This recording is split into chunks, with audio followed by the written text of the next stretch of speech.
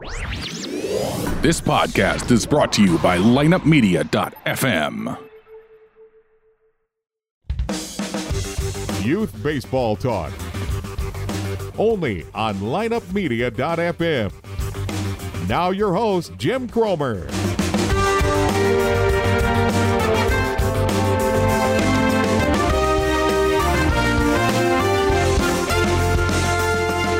Hello, everybody. Welcome to this week's edition of Youth Baseball Talk, brought to you by the Rope Trainer. And as Hall of Famer John Smoltz says, everyone should have one, from big leaguers to little leaguers. So check out the Rope Trainer today. Once again, that's the ropetrainer.com.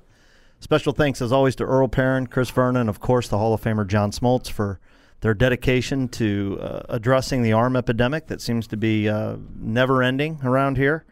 Lots of varying opinions on that. That conversation will never end, but as I always say, use a little common sense and we can go a long way there. But people like Earl Perrin and his wonderful training aid, the Rope Trainer, they're there for you, backed up by scientific data now. And, of course, one of the guys most passionate about youth sports, John Smoltz. Want to welcome everybody to the show this week. Troubling topic this week. We talk a lot about on the show of, parents that are rolling all of this, coaches, they're rolling all of this. Sometimes things happen and they make you realize, both the good and the bad. We love the great stories, but sometimes it seems like we have to talk about the bad stuff. And as I always say, you're never going to fix anything without talking about it. You just have to talk about it. So we're going to talk about this today. And again, I've never once said or tried to tell anybody, don't do this, don't be who you are, don't do what you think is right. Sometimes when it comes to parenting, we have to, we have to parent the way we parent. I mean, again, how people come up with how the whys and the hows they do what they do, I don't know.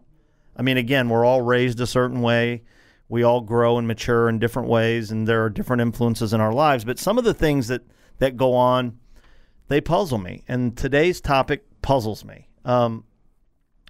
You guys all know that I'm located in Edwardsville, Illinois, which for your reference purposes is St. Louis, basically, Missouri. We're on the Illinois side of the river.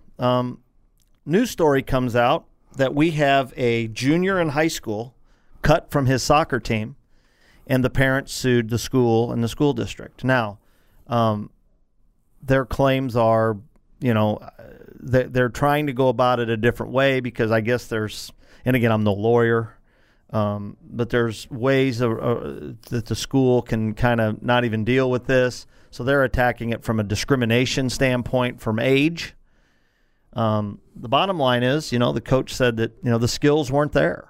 And then the coach, trying to be nice when they contacted him about why he was cut, tried to have some positive things to say about him. So then they took that as, well, he got screwed here. He should have been playing JV, but you don't let juniors play JV, so we're going to go the age discrimination route. Then the coach has got to come out and say, I was really not trying to kick a kid when he was down. At the end of the day, his skills are just lacking. Okay? All right. So let's get down to the crux of the problem here as I see it. Okay? What good can possibly come of suing a school over getting cut? Now, I don't claim to believe that every situation is the same. I know they are not. I also am smart enough to know that there's usually a little bit more to the story. Okay? In this instance, when it first came out, what we saw was an email from a coach speaking glowingly of a kid that just barely got cut. Right? And people are like, well, this seems like a bunch of crap or blah, blah, blah, or whatever, right? Well, then you find out later the coach says, listen, if you're going to call me in here and I have to be honest, I'm going to have to be honest and tell you that I was fibbing. I mean, he wasn't that good. He wasn't this. He wasn't that. So my point is, what good comes? We've lost our mind when it comes to common sense. So I don't know where we're helping. I don't know.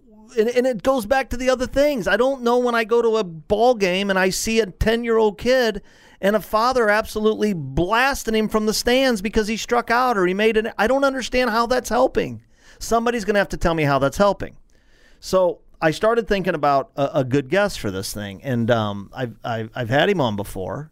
And the truth of the matter is I thought, he's going to be a great guest. And the reason he's going to be a great guest is I didn't bring somebody in here today that's going to tell you how, oh, no, you got to pat him on the butt and tell him everything's going to be okay. And we got to do this. I didn't bring that to you. What I brought you today is legendary high school coach Tom Pyle, who had players that would run through a wall for him that probably sometimes went home at nights and wanted to kill him, to be quite frank. But when they got older, they understood what he was doing. They understood what he was dealing with. And I had a conversation with Coach Pyle about this week, and he had his instances where parents contacted him and people tried to get him fired and all this kind of stuff. So I want to get some differences of opinion when it comes right down to what are we really helping these kids? So let me welcome in right now Coach Tom Pyle. What's going on, buddy? Hey, good to see you, Jim. Well, interesting topic. I know you, number one, let's just say this. You had your share of. See, everybody thinks this is new, right? It's not new. I mean, parents have always been emotionally charged up by their kids. It's been going on since you began coaching, correct? Correct. What year? Even when I played. I started coaching in 1970. And so this isn't a new thing. Parents have always kind of been emotionally charged, you would say? I'll tell you, Jim, it's gone on ever since there's been a parent and their kid. I mean, you said it best. They love their kids. I mean, that's blood out there, and so they're going to do – it hurts them. And I got 2 kids. It hurt me. My son played soccer, and it killed me when he didn't play as a junior. So, and I went to pick up a phone about 20 times to call the coach, and I said, no, I'm not going to do it. You just got to live with it. And then I found out there's some other reasons my son wasn't playing, and so there's always reasons. But let me address the whole problem. A coach is hired by a school district, probably the principal, the AD, and the school board. And he's hired for a reason. They want to get the best guy they can get. And part of those qualifications are that they want a guy, not necessarily in order, but they want a guy that maybe could win. They want a guy that's going to be fair, consistent, and they want a guy that can evaluate talent because you can only have so many kids on a team. I mean, it's for the obvious reasons. You can't have 50 kids on a team. They'll never get to play. They're standing around, and they're just not good enough. And it's very hard for parents to accept that. Yeah. So I'm telling you, that doesn't mean you don't discourage the kid from coming out. But a coach is hired to evaluate talent. That's part of his job. Now, let me tell you something, and then, I'll answer any questions. I coached 54 seasons, football, basketball, baseball. I've been through it. I've been head coach, assistant coach, JV coach, freshman coach, girls and boys. So I've been through the whole gauntlet. And I also played. And I'm going to go back to when I played a situation. So anyway, a coach is hired to do it. He didn't think the kid was good enough. Sounds to me like he was being nice when he said, well, he's got some talent and stuff, or whatever he did say, to kind of sugarcoat it. And then that opened up a can of worms, and they're suing. But I'm going to also share with you, I taught history 31 years, and I told them right up front, the first day, a lot of things I went over. And one thing I went over, I'm going to teach democracy. But we don't have democracy in my classroom because I'm the boss. We do what I tell you. Follow the rules and we'll get along great. Do what I tell you, like hand in your homework. Don't talk when I'm talking, stuff like that, and we'll get along great. Otherwise, we're going to have some problems. So you've got to lay down the law. You've got to have rules. You've got to have a format to follow. We're not running under democracy in the school system. Now, that said, a lot of parents are, and they always have though, Jim, that's not new, but a lot of parents are getting involved, and, that's their business. But still, there's a reason why you don't keep a kid.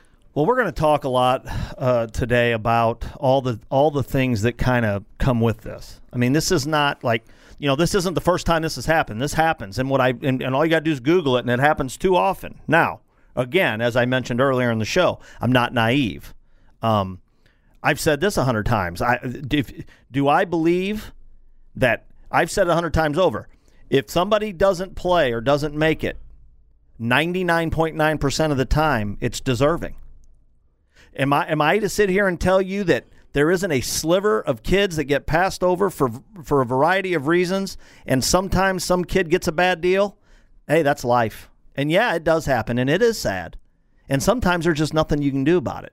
You know, it is sad. What I do know is this: in this day and age and in this world, if there truly is a quote-unquote travesty going on with your son or daughter, and they're really good enough to start and they're not starting, or make a team and they don't make a team, what I do know is this: there's another team right down the road.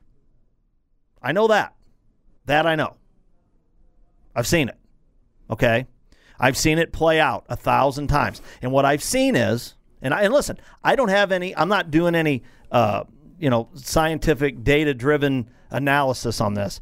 I've seen it happen enough right here in my hometown where kids leave this big old school where they're a small fish, and they go to some private school where they're the big fish, and they're, guess what, not near as good as they thought they were. And that's unfortunate, because at the end of the day, a kid is just as good as he is. That's okay. You don't have to be it. The problem is, as I see it, to be quite frank, it's the parents. These parents lose their mind when they feel like their kid's not getting a fair shake. Now, that falls back into what my philosophy has been, and it comes from a good friend of mine that made me see things a little bit different, and that's this. Okay, I understand they're your kids. I understand you're emotional. I understand you want things for them. I understand this. I get it. But as he said, and I love it, okay, we're not talking about physical harm here. Okay, we're talking about life. It's not my job to protect my kids. It's my job to teach them how to handle themselves in tough situations. That's my job. Hey, Jim, let me interject something, too, because I've been through it all. I had a kid that was a freshman, and he was overweight, he was nervous, and he didn't show good. He didn't throw very well, he didn't run good, certainly, and he didn't make the team. He was cut. His sophomore year, he loses some weight, gets better, gets a little bigger, muscle-wise, and he makes the team a starting team. Well, I'm taking a team down to a regional final, and he asked permission to go on the bus. I said, fine. So he goes on the bus. He sits behind me. I don't even hardly know the kid. And he says, Coach, I'm going to start for you next year. I said, you are? Good. Come out, give it a shot. So here's a guy who got cut as freshman, played a little bit as a sophomore, and he comes out as a junior year. Well, he starts for me. He hits .390. His senior year, he hits .490 and was an all-stater and went on to college to play a little ball. So even though you're cut, there's a reason you might be cut as a freshman. You're little, you haven't grown, but that doesn't mean you give up or quit. You keep plugging, maybe get bigger, or like Jim said, if you're not happy with the school, there's other schools. I know here at Edwardsville, in baseball and even other sports now, it's very difficult to make a team because we've got some of the top-notch teams in the Metro East area. So don't give up. Just get better and get bigger, stronger, do whatever it takes. And then at the finals, say if you don't make it, that's just the way it is. I wanted to be manager of the St. Louis Cardinals. Well, I didn't make it, obviously. So I did the next best thing I could do. I coached in high school. So I didn't become the manager of the Cardinals. I should have been. There's no question. But the thing, I'm just kidding. I really should be. But the thing of it is, don't give up. Give it another shot. And there's other things. Get active in school. I don't care if you're in the plays or you're a director or you're a set man or you're in band or whatever you're in, chess club, get involved in something. But it might not be the soccer, the sport that you wanted.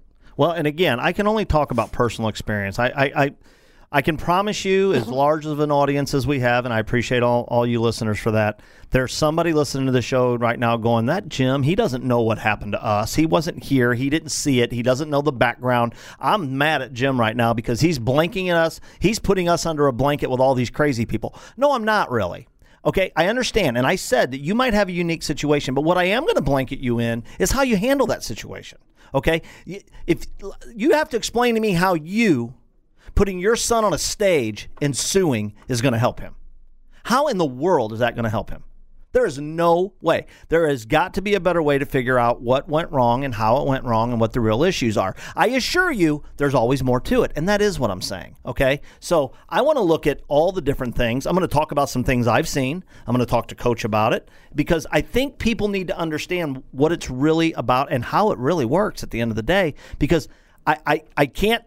I'm at the point in my life, and I've told somebody this the other day, I feel bad because every now and again I can't take it anymore and I have to say things. And sometimes these are people I don't even know. But I can't tell you the number of times I've been at a local place having lunch and, and my kids are involved, so I know enough to be dangerous, and I hear some parent and I hear him say, oh, the politics. We got screwed by the politics. And then I have to turn around and go, no, you didn't. Because I promise you, if your son was good enough, he would have started. No coach plays a kid that isn't better than the kid that's starting. There's no way. It doesn't happen. Not in this town, I promise you that. Because if you lose, you're going to get fired. Okay? No coach is saying, I'm not going to play that kid when this kid is superiorly better. Now, what I am going to tell you is, do I think for 1 minute, and you know what, I'm going to say this because I'm going to give Coach some scenarios because I have some that I absolutely believe in that if you're on the losing end of it, you don't believe in. But it's reality, so get used to it. Okay, we're going to talk about it here in just a second. I want to remind everybody, check us out, youthbaseballtalk.com. Subscribe to the show. You'll get a notification on your mobile device when you download it. The best thing you can do there, which we appreciate, and you guys do it, we got the whole Netflix thing going on. You can go back and listen to our whole catalog of shows.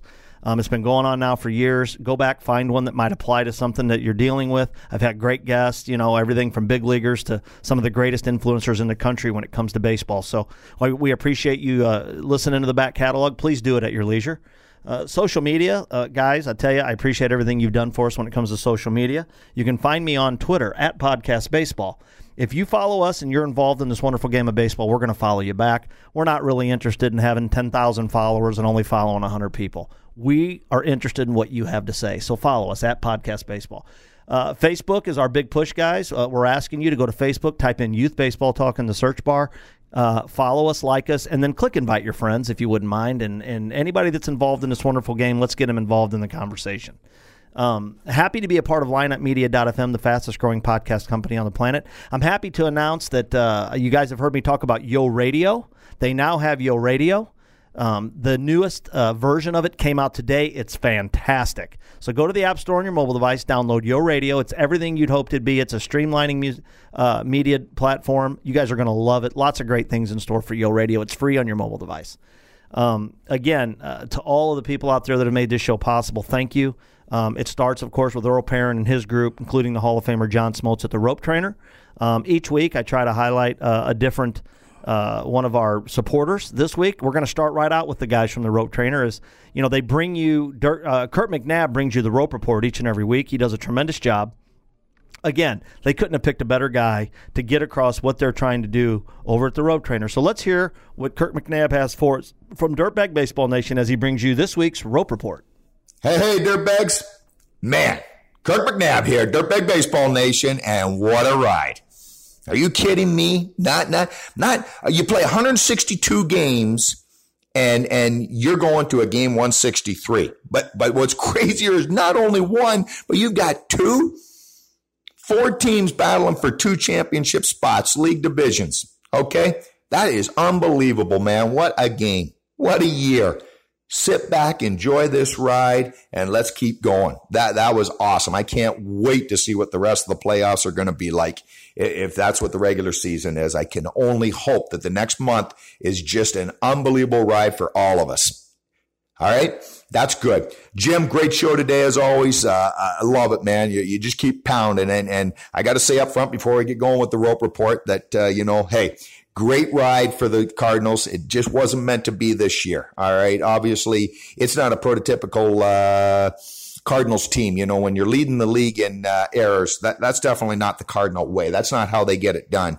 There's other components that they just couldn't finish down the stretch either and stuff like that. But that's an outside observer and just, hey, you know what? Come back, get them next year, and let's roll. All right, Dirtbags. Let's get going with the Rope Report.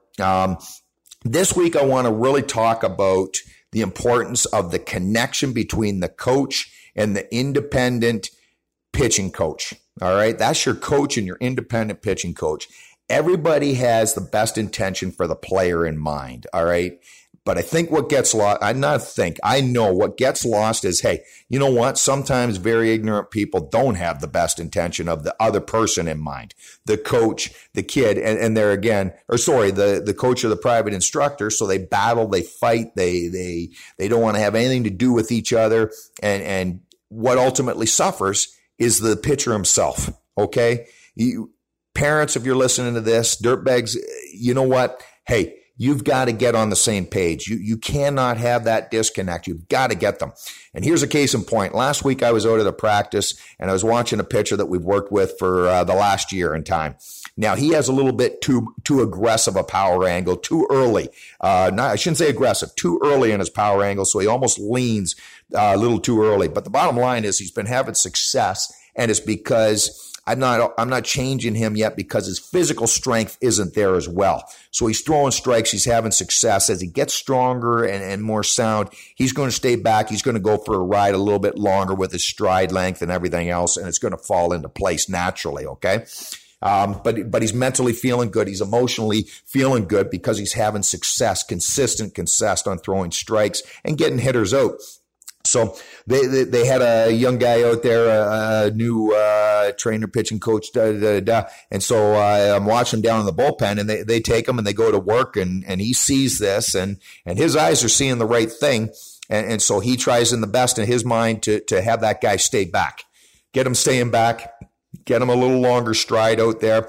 The problem was it was a subtle little change, but an overwhelming mental change, an emotional change, and a physical change. And so he wanted him to get a little longer stride out of there to be able to generate more power and carry the load. But the problem is when you do that, at first, your arm just, you lose your release point. You lose your arm speed because it's a just totally different physical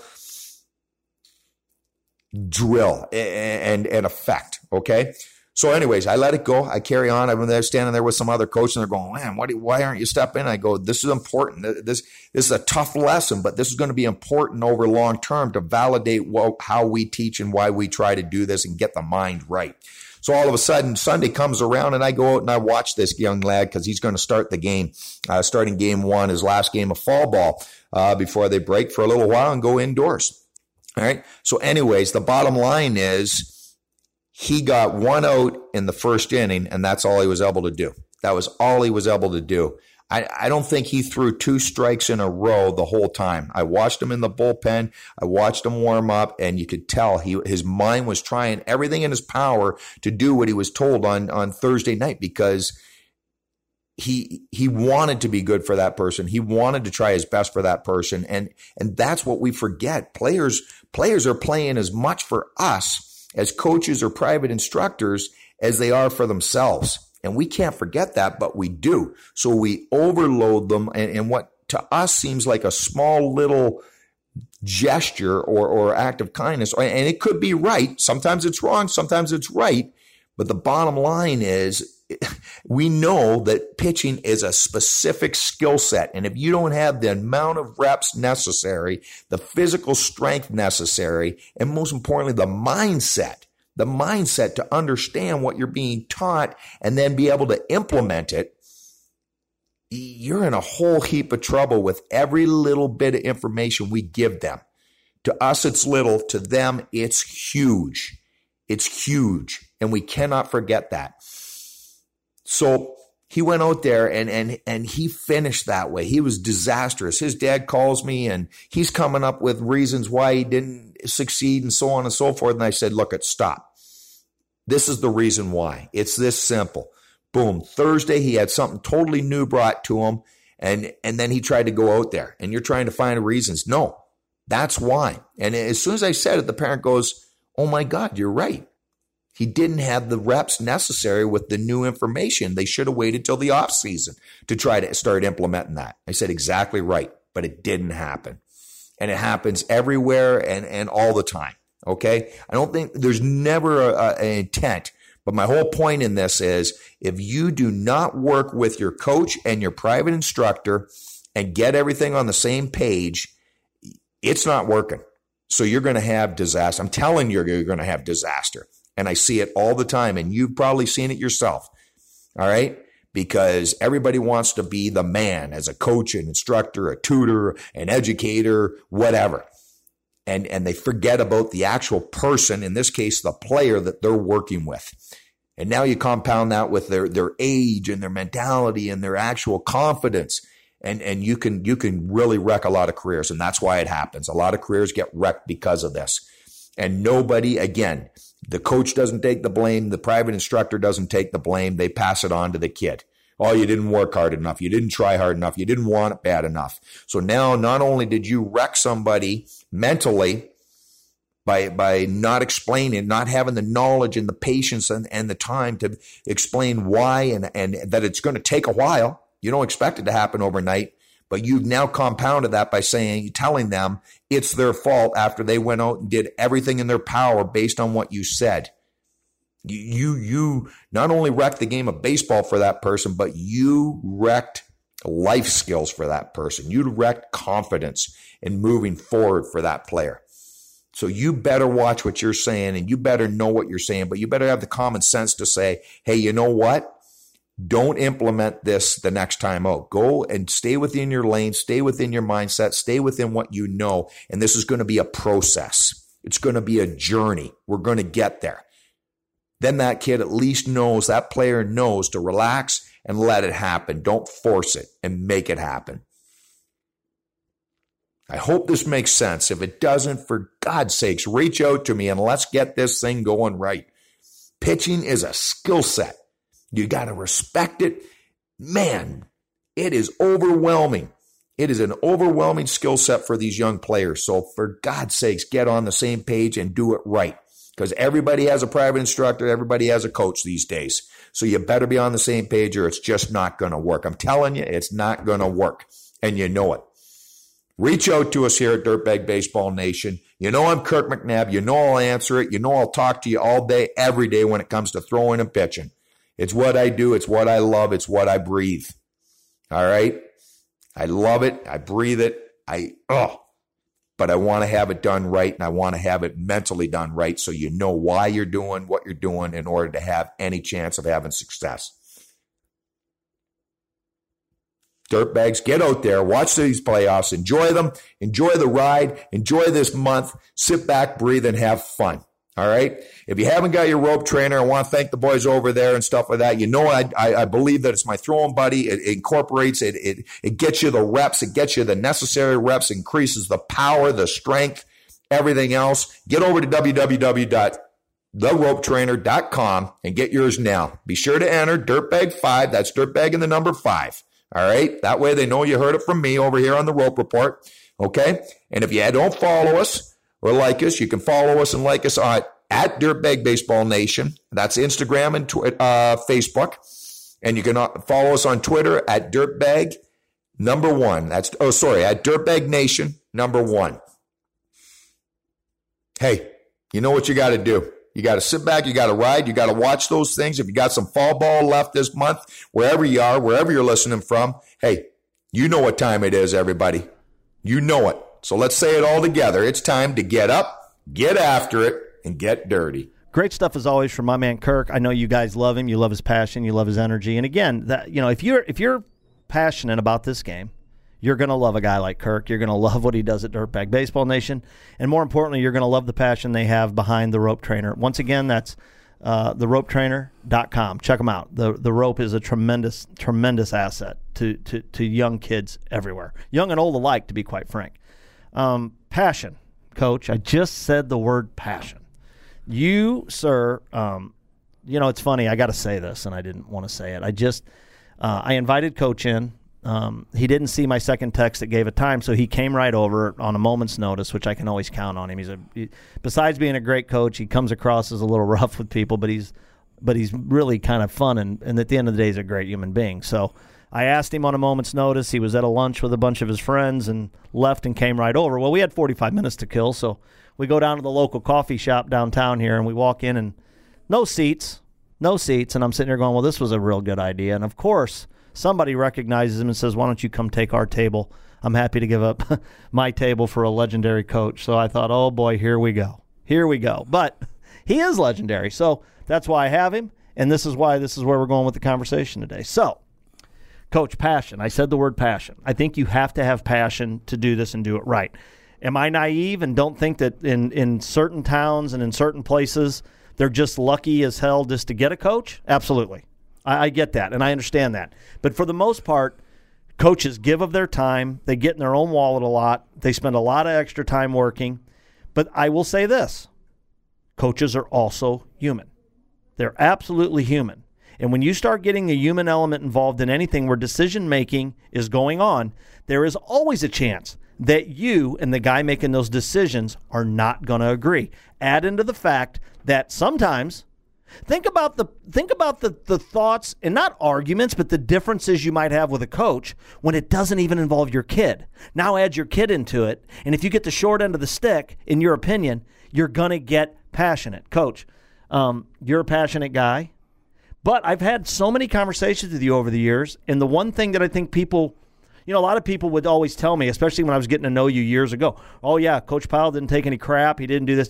But that is true. But on the flip side, you always respected the parents and the fact that they were passionate about their kids.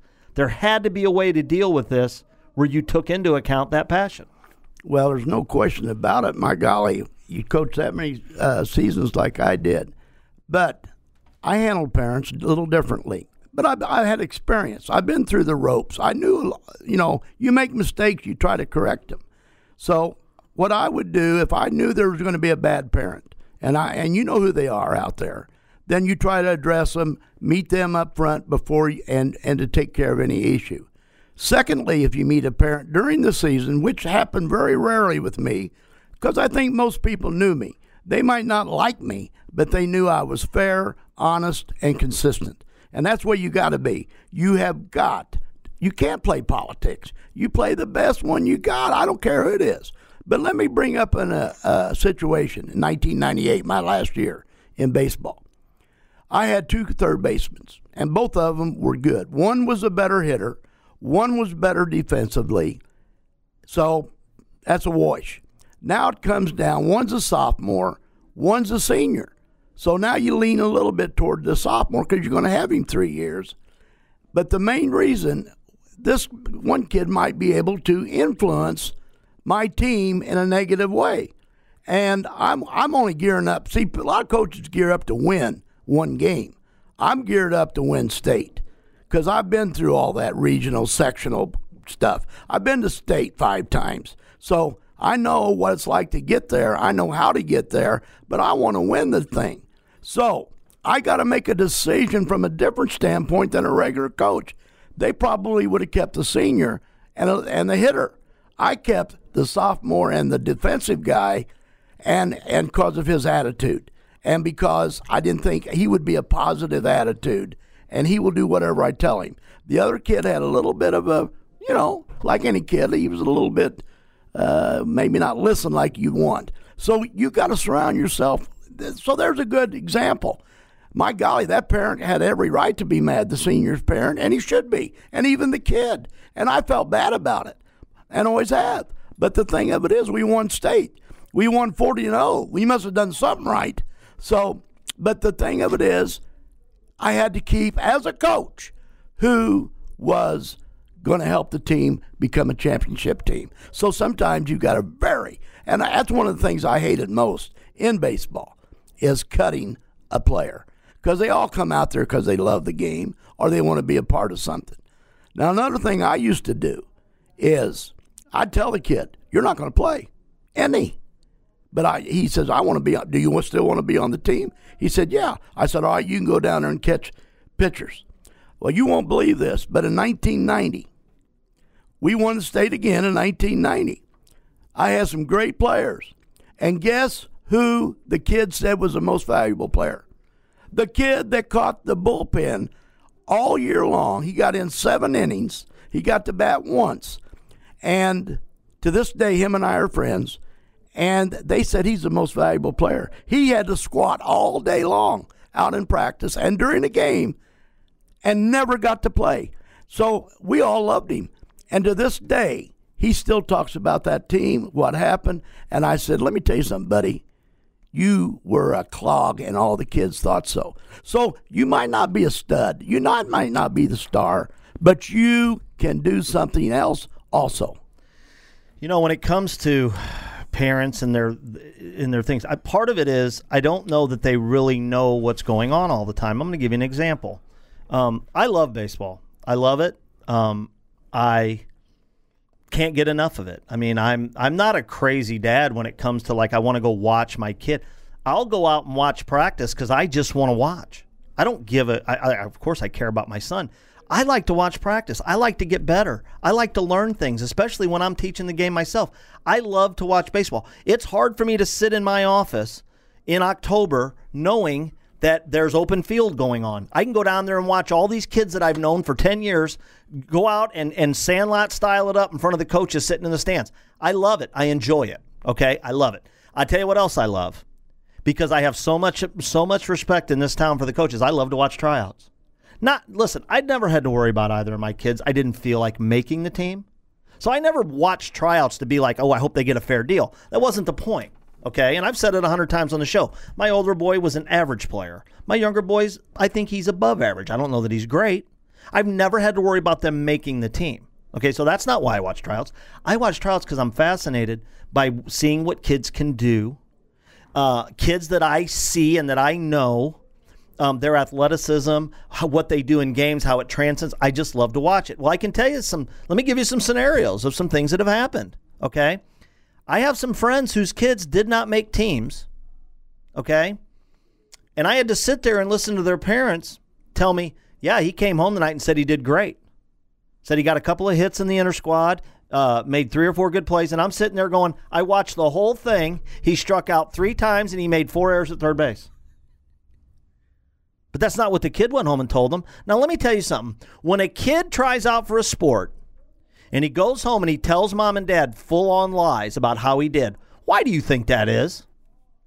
He doesn't want to let mom and dad down. I mean, can you think about this? Do you live in this house where Johnny comes home and you say how'd tryouts go, and he looks at you and goes, not very good. I struck out 3 times and made some errors at third. And think about this, guys. For a kid to lie, it tells you that we live in a world where we have parents. It's bad enough we get on them when they make bad grades and they don't do this and they don't do this. Now they're trying out to play a sport and they come home and they're not good enough for that, and you're going to yell at them over that too? That's the only reason to lie. Why would you lie? It's like working out. You're only lying to yourself if you don't do it. So if a kid goes to tryouts and he's awful, and he doesn't make the team, and all he's told you is how good he is, well, I think a parent's going to get emotionally charged up. So that's where some of it comes from. But what's the root of the problem? The root of the problem is how you've handled it from the get-go to make the kid feel like he's got to lie to you about how he did. And that, at the end of the day, is where the issues come. That's how it happens. I've seen it with my own eyes. Not kids I don't know. I'm talking about kids I know. And I know their parents. And I get a call saying, how do you think tryouts went today? And I don't even tell their parents I was there because I know they'd think I was a goofball. And I say, oh, I don't know. Logan said it went okay. And they say, yeah, so he said it did. And I'm like going, and here's the thing.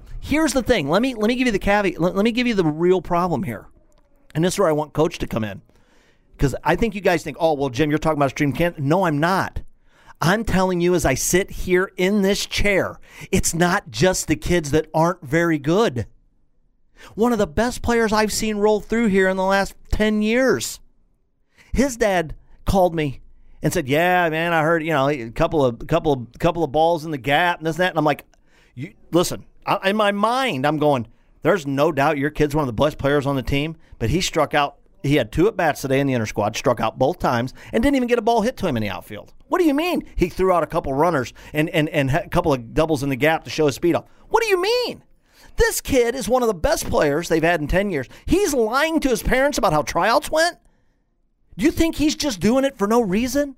We have lost our minds of how we handle these kids and the amount of pressure we put on them. Let me promise you this. There's enough pressure on them. So if the life lesson you're teaching them is everything's tough and everything has pressure, guess what? It's inherent in the game. It's already built in. You don't have to do anything. Coach. Well, this goes back not just, I've heard this a lot since I got out of coaching. Well, the parents are different now. Bull. The parents have always been that way. They were like that back when I played. I mean, we had a situation when I played, and the coach was taking me out during the game. And I said, Mom, why is he taking me out? And she heard it every night. I mean, I wanted to play every second of the game. And she got tired of hearing it. So here's the way my mom did things. She said, well, let's get with the coach, and we'll ask him. So we go in, me, my dad, my stepdad, and my mom. We go in and have a meeting. He looks at Mom, he says, no, I'm taking Tom out because he's exhausted. He goes so hard, and you can see him starting to drag, so I'm giving him a breather. My God. See, but that was the coach's fault. He should have told me that, too, and then I would have accepted it. But he didn't tell me that, so that was part of his fault. But let me go back to one thing, Jimmy, and I haven't told very many people this story. My son is playing a first-year pitch. I go to the game, watch the game, and he bats 13 out of 13. He strikes out 3 times. His last strikeout, and I haven't told very many people this, I go behind the Dipsty dumpster down there at Hoppy Field in Edwardsville, and I cry like a 3-year-old kid. I feel so bad for John. I am so down because that's it. Well, to come to find out, he couldn't see. He needed glasses. So that's part of it, too. I even cut him as a sophomore. My son, nobody loves a boy anymore than I love my son. I cut him as a sophomore because, don't tell me I'm playing politics. I got to live with mama, the rest of my life. But I cut him because he couldn't see and he was little.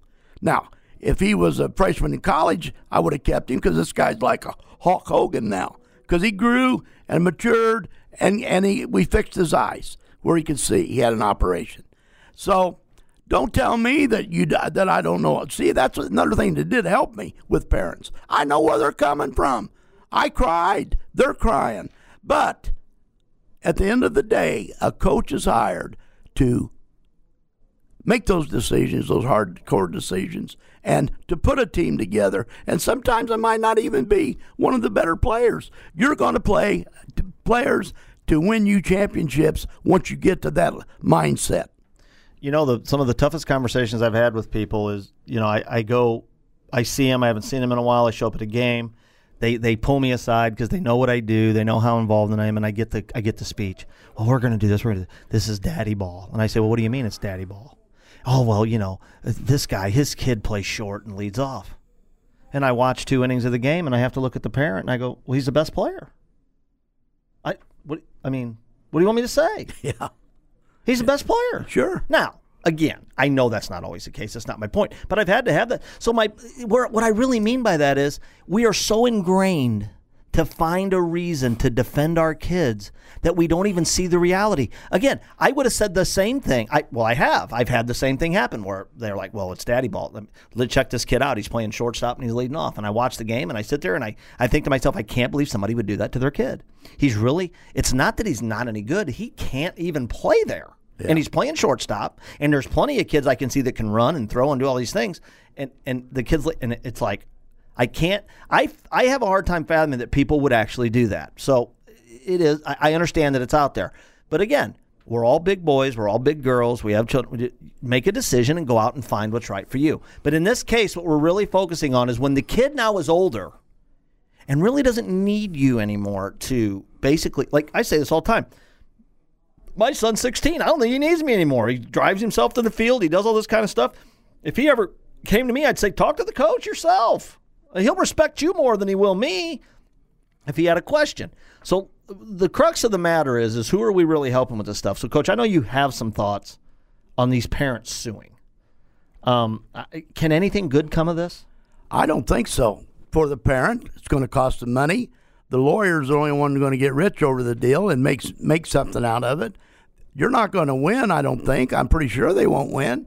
And secondly, it's going to put a little stamp on the kid when he goes to school. Well, that's why nobody wins. Even if they were to win and the kid is placed on the team, how can that kid that's a hard one. And again, I feel bad for the kid. I mean, this is not a good thing. Well, I got a grandson out in Arlington playing football his first year. He's a stud. He's a 162-pound freshman. I weighed that when I was a senior. So, and he's fast, and he's an athlete. But I've been giving him tips on he doesn't play the game right, to tell you the truth. I got video on him. He doesn't carry the ball right. He doesn't do these things right. So I'm trying to coach him a little bit. But at the end of the day, I said the first person you got to please is yourself. Did I give it all I had in practice? Once I crossed the white lines, did I give it all I had in the game? And that's very hard. You're asking a lot when you ask a kid to do that. And secondly, you got to do what the coach tells you. Because if you don't, even though you might be the best, he's not going to play you. He can't trust you. You know, I want a guy that can come through with 2 outs and a runner at second in a tie game. That type of player I want. And that's hard to find. I don't want somebody up there that doesn't have the discipline. Discipline is the key. And he doesn't have the discipline to come through. Now, that said, it's very, very difficult for coaches. And Jim said it, addressed it earlier. It's a thankless job. You get paid a couple of $1,000. My last year, I got paid $100 for every victory. 40-0, $4,000. You tell me anybody that's going to work as hard as we do for $4,000. I mean, but here's the problem. Some people thought I got overpaid. But the thing of it is, guys, no, you're not going to win in a lawsuit. And you, the only people that win, unless it's a big one, $1 million one, then are the lawyers. But that emotion and all that stuff that the parents have for their kids, and let's face reality, they live through their kids a lot of times. They weren't very good athletes. They weren't very good athletes. Or they were really good and they expect their kid to be. Either one of those scenarios is kind of bad. The better coach, to me, is a guy who wasn't that good, because then he doesn't expect everybody to be great. So there's all kinds of variables go into this, folks.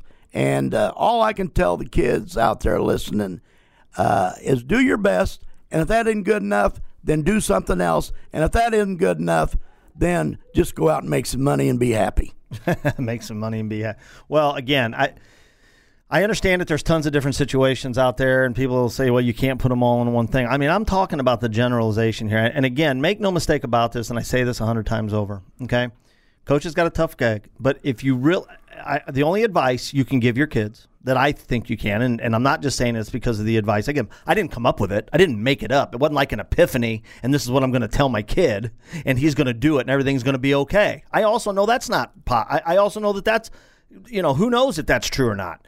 But what I do know is this. Over time, I've grown as a parent, as a man, as a coach, as a guy that loves my kids. I'm trying to help them give themselves an opportunity in life, not just baseball.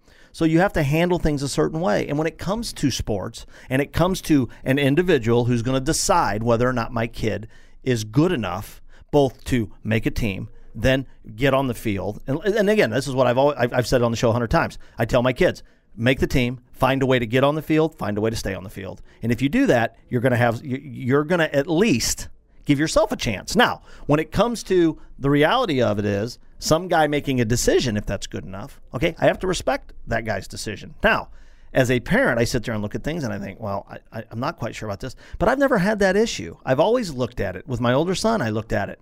Would I have liked to have seen him be a bigger part of that state championship run team? Because he could pitch a little bit? I would have, but I couldn't honestly sit there and say he was better than the guys that were getting the innings. He just wasn't. So it had to be good enough that he was a team leader, that the guys looked to him to encourage, and that he did everything that was asked of him. And then when he did get called upon to pitch, probably in less stress games, that he went out and did his job and had the time of his life and has something now he'll remember his whole life. And that's got to be okay. And if it's not, then we got a problem. Okay? So bottom line is this. When it comes to coaching, never forget this, and this is what I've told my kids, and you can take this, you can use it, you can throw it in the trash, you can do what you want with it. But I tell people all the time, never forget these things. Number one, chances are you're not there at practice, okay? Lots of decisions get made at practice, folks, okay? Lots of decisions get made at practice. And unfortunately, I have to say this, a lot of you guys either bury your head in the sand or you have no idea what your kid's really doing in his spare time, okay? Let me tell you who does know a lot more probably about your kids' extracurricular activities than you do, if you choose not to know, Okay, I have a hard time believing, I know all the things my kids do that aren't real good. I know. I try to help them. I try to be a parent, try to be a mentor. But you know who does know a lot about your kids is the teachers and the coaches. They know a lot. You know why? Because they're around their peers all the time. Okay? They know. If your kid's doing drugs, if your kid's drinking, if your kid's no good at school, causing trouble, disrupting class, doing all this kind of stuff, I find it hard to believe that you don't suspect at least, if not know. Okay? But I promise you who does know, coaches and teachers. They know. Think about it. What do? You go to work every day. I don't know what your field is. You're probably pretty good at it. I don't care if you flip burgers or if you're a lawyer. You're pretty good at it. Why? You do it every day. What do you think coaches and teachers do every day? They are around your kids every day. Let me interject something here because I taught so many years. Grades are a reflection. I'm just going to help the parents a little bit. If your kid's an A-B student in the 8th grade and A-B student as a freshman, now all of a sudden he's getting C's, D's, and F's, there's a reason. It's not that the curriculum got that much harder. It gets a little harder. But there's something going on. That's a warning sign. So if I had a parent, we have parent-teacher conferences, and most schools do, I'm sure. If a parent would come in, I'm not going to fluff it and tell them, oh, your kid's great, like a lot of teachers do. I'd say, look, his grades are suffering. He's not handing in his homework. He is bright enough to do better than a D, and he just doesn't have the work habit. I would check him out, and I'd go right to the point. Drugs, alcohol, or he's got a girl problem. In other words, his girl did steamer, they're having problems. That's the big three. Drugs, alcohol, and girls. And let me tell you what, we've all been in school. The pressures, the peer pressures, if they're at a party, are monumental. They're even worse than when we were in school. Now, I know my buddies drank, and I didn't because I was playing sports. And they wanted me to drink so bad to get me in trouble, or let's get piled to have a beer. I wouldn't do it. Not that I'm a great person, but my coach said don't drink, so I didn't. Nowadays, that's even worse because the parties down here and the peer pressure, and let's face reality. A boy wants a girl and a girl wants a boy. And where are you going to see that? At a party. And how do you feel a little bit looser? I guess drink, because the girl's drinking, so the guy's going to drink. So, folks, parents that are listening in, look for some telltale signs. Look who they're running with. The environment and the people they're running with are monumental also. So just be aware of those things. And that's another reason I think parents like for them to be on a team, because it's more of a positive type of thing. So that's why I told you earlier, get them involved in something. I don't care if it's hanging posters at homecoming. Do something, get them involved that's positive. Well, I'm going to finish with one last thing to piggyback off what you said, and that's this. Very simple. When you start looking for telltale signs as a parent, unfortunately, we have to be their parent first, right? Like, you have to be realistic. I think the biggest issue is that we got a lot of parents, and some of them are my friends. I've heard them say this, not my kid. Well, what do you mean not your kid? Like, he can't. Listen, what you're saying is my kid can't make a mistake or do something wrong. See, just ask yourself how absurd that sounds. Okay, that's number one. Let me give you the last little thing that I'm going to tell you. If you're if you're educated enough to look at the situation and say, I don't get it. I'm not that dad. I'm not going to make a big stink. But he's really good. He throws hard. He throws strikes. He gets people out. Boy, he hits the shit out of the ball. He makes all the plays. He's not playing. I can't believe he's not playing. That's a warning sign. Something's wrong then. I've personally seen a couple of kids roll through here in the last 5 or 6 years that were really good. I'm not going to say they were a ton better than the guy playing in front of them, but at times when things weren't going so well, I did sit there as a parent, not as a parent, as a fan, and go, I wonder why this kid can't get a chance. Well, then you find out a couple years later that he was a little bit of trouble. Caused trouble in the locker room, caused trouble on the bench, caused trouble away from the field. Guess what, folks? You just heard the man. $4,000. $4,000. You don't work on it for 3 months. It's a year-round deal. Don't let anybody tell you it's not. Okay? $4,000. How about this? Not only that, if you're not any good at it, they're going to get rid of you. It's not even like, well, we're lucky to have you for $4,000. No. No. If you're no good at it, we'll go ahead and get rid of you. So now you're entrusted to do something that you're doing because you love it. You have to love it. Okay? If you don't love it, then you're an idiot. Okay? To deal with all of this for $4,000 and you don't love it, that makes you an idiot. Okay? So you love it. It's what you want to do. You're dealing with, you got all this stuff going on, and you're telling me that you're going to entrust your thing to a kid that's trouble? Nah, I wouldn't. I wouldn't do it in my job. I wouldn't do it in my work life. Why would a coach do it? Okay, so there's another one. You want to start really getting real about this kind of stuff? Look at it. Listen, I don't know this kid from Ladue. If his parents think he's really, really that good, which it's, from the first email, my first thought would have been, man, if the coach really, really thinks you have some skill, what's going on here? Like, I would go to my son first and say, hey, are you telling me everything we do? And you know what? Some people say, well, that's not fair to the kid because what if he hasn't done anything? Guess what? You got to have hard conversations with your kids these days. This isn't Mayberry. Okay? We got drugs on every corner, even in the nice rich towns. Okay? We got kids with fake IDs at 16 buying booze. Okay? We got kids driving next to me on the highway going 70 miles an hour, texting on their phone. Get out of Mayberry and have some hard conversations with your kids. Because I've said it 100 times over. The last thing I want for my kids is for the first hard thing they have to decide in their life is whether or not to drink and drive. Shouldn't have I had some really hard conversations with them before that so that they understand how serious all this is? And now we're going to get back to where we started, and we're just talking about high school sports. So if you can't handle that, how are you supposed to handle life? Okay? We got kids lying to their parents. I know it. Both kids that aren't very good and kids that are the best on the team lying to their parents about how tryouts went. That is insane to me.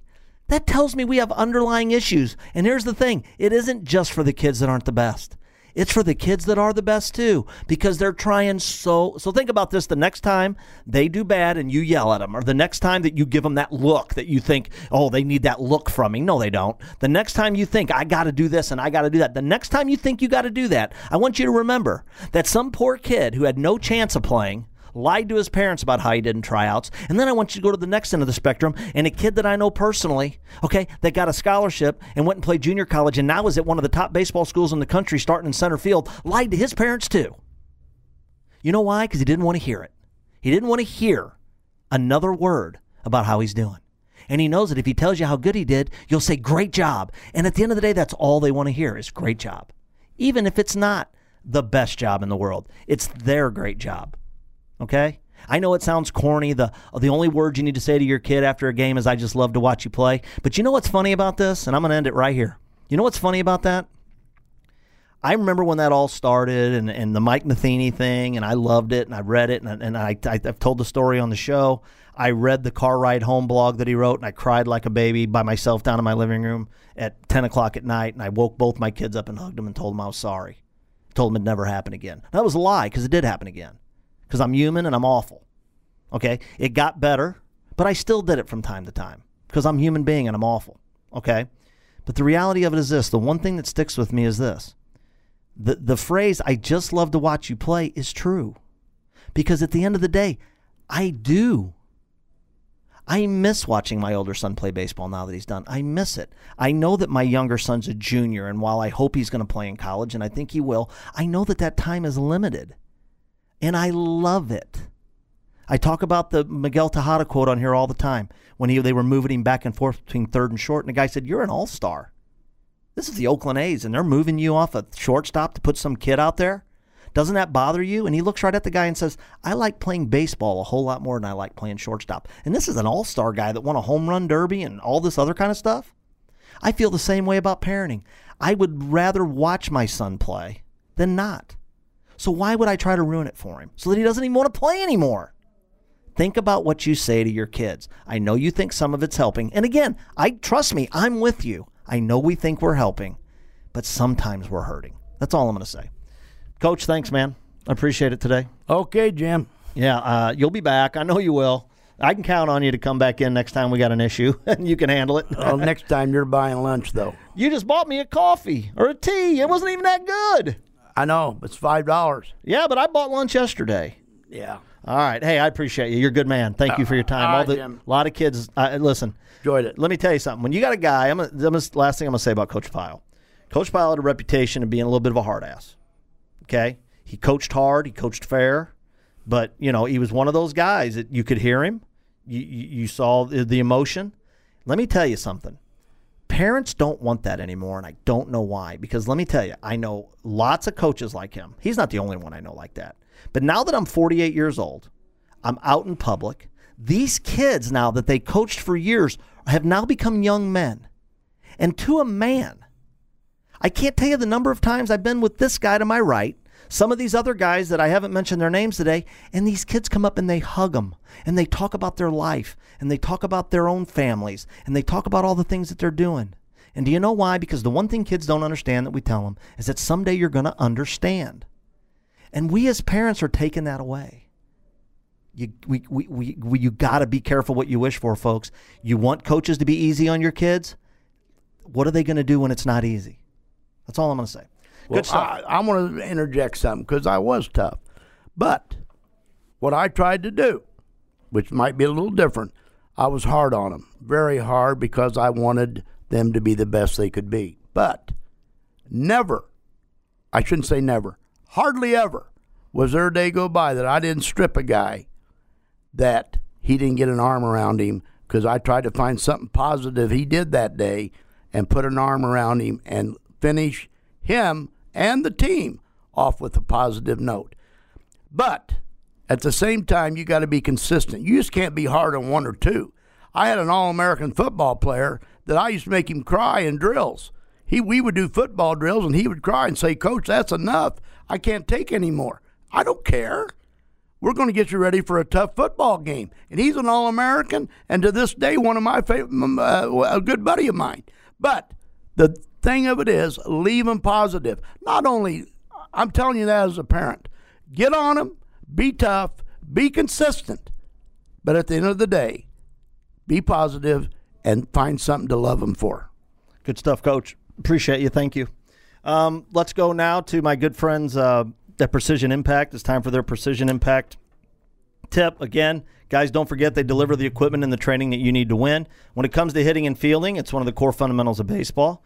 You need to get as much hitting practice as possible. Unfortunately, there's times when it's a safety issue or a space issue, and it prevents normal hitting practice. Fortunately for you, PrecisionImpact.ca, you can get your slugs, squishies, flux balls, all great for practicing in areas where baseballs would be unsafe to do so. They've got great pricing right now. Get on there. Again, you're gonna love these quality items. I've used them. Tremendous stuff. Get on there now. Get your order in, PrecisionImpact.ca. Maybe arm care and throwing, okay? It's a strenuous activity. Again, proper recovery is vital. It's so important. If you want a long-lasting career, you got to, young athletes, they wait too long. They have the injury, and then they want to talk about arm care. Let's be proactive here. Get the tools you need to throw like a champion, stay injury-free.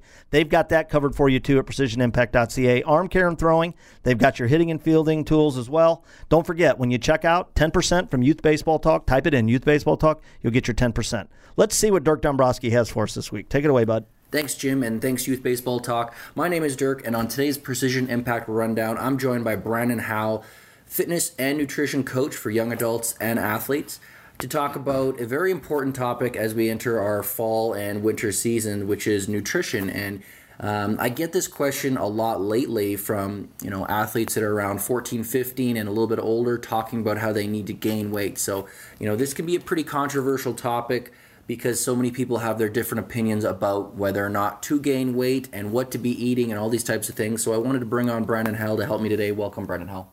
Thanks for having me on, Dirk. Yeah, no problem. I'm sure that you get this question quite a bit from clients of yours, whether they're being young athletes or older adults. And it's a lot of weight manipulation. They're just talking about always trying to gain weight or lose weight. And so when it comes to athletes, specifically what we're going to talk about today, you've probably heard it a lot about athletes wanting to gain weight. Now, what are your thoughts necessarily about whether or not athletes, especially young athletes around the age of 15 or a little bit below, should they be gaining weight, or is there other things they should be focusing on? I mean, it depends on their specific goals and where they're at. If they're looking to get stronger, then gaining weight can be good for sure. But it depends on their body composition as well already. So it could be they could just have to find, you know, how to stay at their maintenance while maintaining high energy levels. And maybe if they're skinny, a lot of kids are you know, pretty skinny. They have high metabolisms at a young age. Then maybe it is good to gain weight, but because that can have definitely a direct effect on their strength. Yeah, and I get that all the time. They just say they want to gain weight without understanding what their goals should be, and that's usually the first thing I ask. If I have a sit-down consult with some of the young athletes, I always make sure their parents are present, and I always ask them 3 questions. How much do they want to gain, in what time frame, and probably more importantly, why?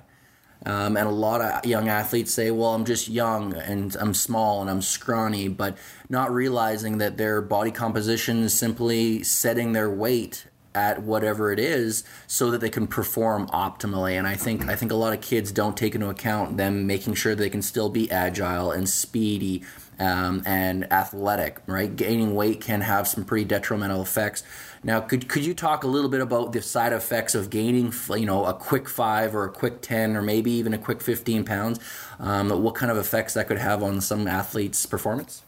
Yeah, that would definitely have a lot of effect on endurance because now if they gain a quick 5, and when you say quick 5, quick 10, that would be, you know, 10 pounds in a month, 5 pounds in 2 weeks kind of thing.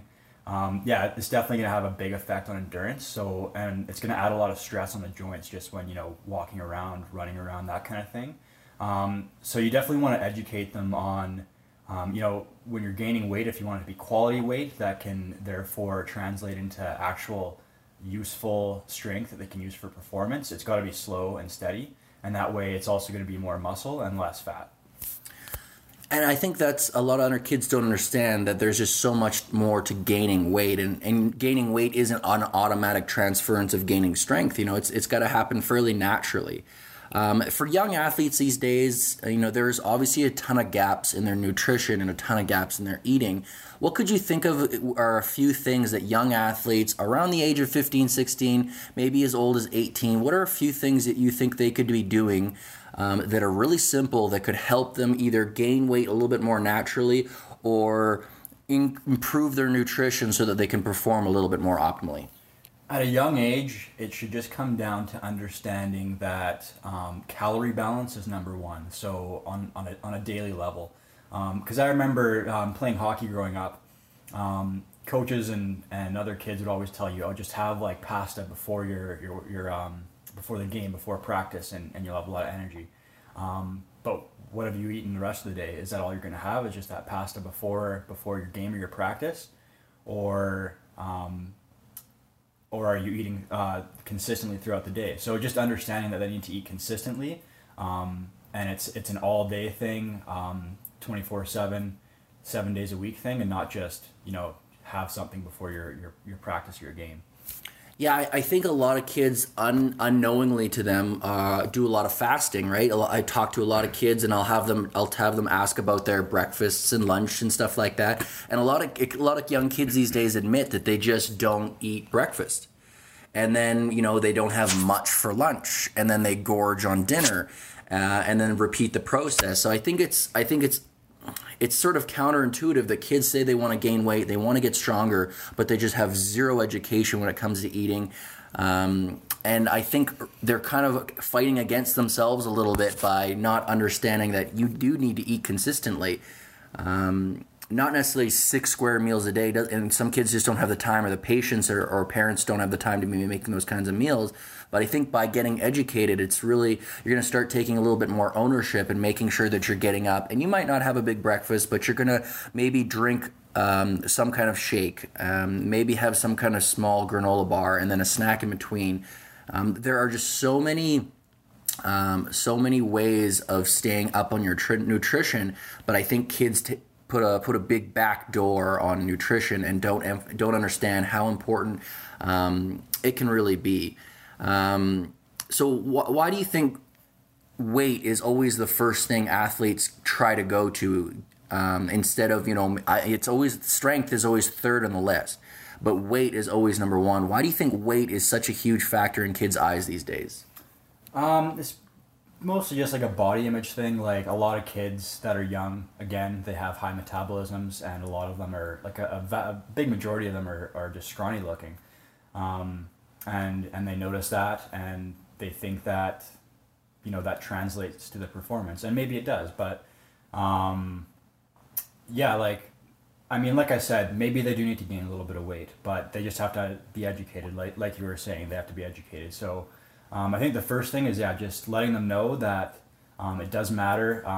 Me growing up, I was definitely one of those people who would skip breakfast in the morning just because I didn't think it had an effect on my performance. So education is number one. Just get it in their heads that they need to eat, and consistently in the morning, even if they don't feel like it, and that's going to positively affect their performance. I also think that a lot of the time that you'll see, you know, there are going to be, you're going to size up 3 15-year-olds next to each other. And a lot of the time there's going to be a bit of a difference. Some are going to be taller and leaner. Some are going to be a little bit broader and wider. And some are going to be just flat out the bigger kids. And so, and especially some of these winter programs where you're going to see kids that are all as young as 14 training alongside kids that are 18, and they look at these 18-year-old kids and think, well, I'm not that big, I've got to get that big in order to perform that well. Kids automatically assume that they need to start gaining weight, when the reality is they need to realize that kid, that young athlete, is 4 years, a 4-year gap between them. And I think when young athletes can start just reflecting on themselves and start thinking, what is it that my performance needs? What is it that my game needs in order to improve? Instead of constantly comparing themselves to other kids and the size of other kids and all these types of things, it's really easy to get wrapped up in thinking that weight is going to be the issue, instead of maybe hiring a fitness coach and testing some of your numbers, like a squat or a deadlift or a shoulder press or a bench, or your 30 time or your 60 time, and starting to just look at your numbers and think, okay, well, let's get these numbers up. A lot of the time, in order to get stronger and faster and more athletic, does not require you to gain weight. In fact, it's quite the opposite. In order to maintain that athleticism and that spryness, you need to make sure that you're staying at a relatively decent weight and not gaining unnecessary weight. So I think there's a bit of a misconception there. And it can be challenging for young athletes to know what it is they need to do. There's just not a ton of guidance out there. So to wrap things up, Brandon, what do you think young kids need to start doing in terms of seeking out guidance? What do you think is the best way to gain positive guidance in whether or not to gain weight or what their steps should be? Just doing a little bit of research. I think it's just really important to get kids interested in it. And just make sure that they know that it's important. And then when they start focusing on their numbers, like you were talking about earlier, and they're trying to get those up, just helping them understand that if they focus consistently on improving their diet and nutrition over time, that's going to have a positive effect. And maybe looking at that 18-year-old and thinking, okay, well, over time, if I focus on all these small things, and nutrition especially, I can one day look like him and perform like him, then that's just where it starts. At that age, going to coaches, teachers in school, and just people who are older and asking about that kind of stuff is good. So really just getting them interested at a young age. I totally agree. There's a ton of resources out there. So as always, make sure that you're contacting professionals, doing some of your own research first, taking matters in your own hands. As I always say, no one's going to take care of your business better than you. So it's going to be really up to you, the athletes, as well as the parents, to make sure that you do your diligence. Thanks for everything. Take care. Great stuff as always, and I appreciate Dirk. Again, I know you guys are loving it. He does a tremendous job. And again, PrecisionImpact.ca is where you need to be. Don't forget Youth Baseball Talk in the coupon discount area. 10% off. You guys will not be sorry. Last but not least, as always on the show, EliteBaseball.tv's training tip of the week, Justin Stone. Sorry about your Cubbies, pal. I know now you're always working, but you're going to have them hitters now coming in saying, okay, next year losing in this game's not gonna cut it. Wild card's not going to cut it. We need World Series, so let's get to work. So I know you got your hands full, But as always, you have time for the kids out there with your tip of the week. A little bit different this week. And talk a little bit about the off-field stuff, some nutrition. Take it away, Justin. Thanks, Jim. Justin Stone here from EliteBaseball.tv. And I'm going to say something today in my podcast that's a little bit more controversial. How often do we hear this as a hitter? Use all fields. Hit the ball where it's pitched. And I'm telling you right now, if you're the coach or a parent of a youth athlete, you're setting them up for failure by teaching them this skill. What I mean by that is figure out who your hitter is. Like, all hitters prefer to do something with the baseball. This is what I ask all the pros that come in here when I'm working with them. I say, what do you like to do with the ball? What do you do when you're going well? And what could we do with the ball better when you're not going well? And you're going to have answers of one of three categories. I like to pull the baseball, I'm a middle guy, or I'm slide opposite field. So what I want hitters to do is embrace what they do well, factor that into their approach, and use 60% of the field rather than the whole field.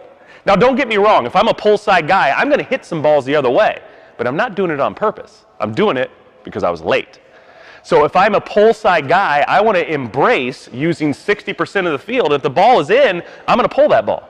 But most of the home runs that you will see, I won't even say some, most of the home runs you'll see on ESPN that are pulled in those highlights were middle of the plate and sometimes a little bit off center, slightly away of middle of the plate. And they're being pulled into left center field for a right-handed hitter for a home run. So the approach that we have as a hitter is embrace what you do well and don't try to do something that you're not proficient at. If I like going slide op and I struggle on the pitch in, I'm going to take that pitch away and try to embrace that I'm going to stay center of the field to slide opposite. If I'm a middle guy, I'm cutting off both corners of the plate until I get 2 strikes on me, and I'm staying in the middle of the field gap to gap. That's my approach, 60% of the field. If I'm a pull side guy, even that ball slight off center, slightly away, I'm pulling that ball into the left center field gap as a right-handed hitter, and the pitch away, I'm hitting up the middle. So this is what I work on in our lessons and our T-work and our approach. I'll get high school kids that come in here oftentimes that are really fast and really good at pulling the baseball. And I say, what do you want to work on today? What do you need to get better at? Well, coach says I need to get better hitting the ball the other way. And then I ask, why? I said, well, they told me I should be able to hit to all fields. And don't get me wrong, that's been baseball coaching for 60 years, but it doesn't mean it's right. So I said, okay, we're going to take away the skill that you do really well. Your slugging percentage and power numbers tend to be to the pull side, and I want you to hit flares now to the opposite field. I want you to hit ground balls through the right side. You want to be really good at being a hit and run? I'll tell you what, the college recruiter that's looking at you right now is not going to pay you for hitting ground balls through the 4 hole as a right-handed hitter and you're 6'2" and 200 pounds. They want you to hit it over the left fielder's head. Figure out what you do well, embrace it, get better at it, and simplify your hitting approach. So by using 60% of the field, figure out which side of the field you like to work to, slightly pull side, middle, slide op, and be really good at it. Until next time, this is Justin Stone with EliteBaseball.tv, and we'll see you on the field. Great stuff as always, my man, and as usual, you never, ever fail. That's my man, Justin Stone. He does a great job. EliteBaseball.tv, if you don't have it, get it. Best training aid you'll buy today for $99. All right, guys, thanks for coming to the show. Thanks for tuning into the show this week. Again, youthbaseballtalk.com. Do your Amazon shopping there. Subscribe to the show. Find us on Twitter at Podcast Baseball. Find us on Facebook, Youth Baseball Talk. Again, you can also find us as part of the lineup at lineupmedia.fm. Yo Radio, download it on your mobile device. You'll love it. To our friends at Perfect Pitch and Throw, the Rope Trainer, I'm telling you, it's where it's at, theropetrainer.com. As John Smoltz says, everyone should have them from big leaguers to little leaguers. Check it out today. I'll see you guys on the field. Tune in next week for another edition of Youth Baseball Talk. Subscribe and leave a rating and review on iTunes, Google Play, Stitcher, or wherever you listen to the show. Find us online at youthbaseballtalk.com, facebook.com/youthbaseballtalk, or on Twitter at Podcast Baseball.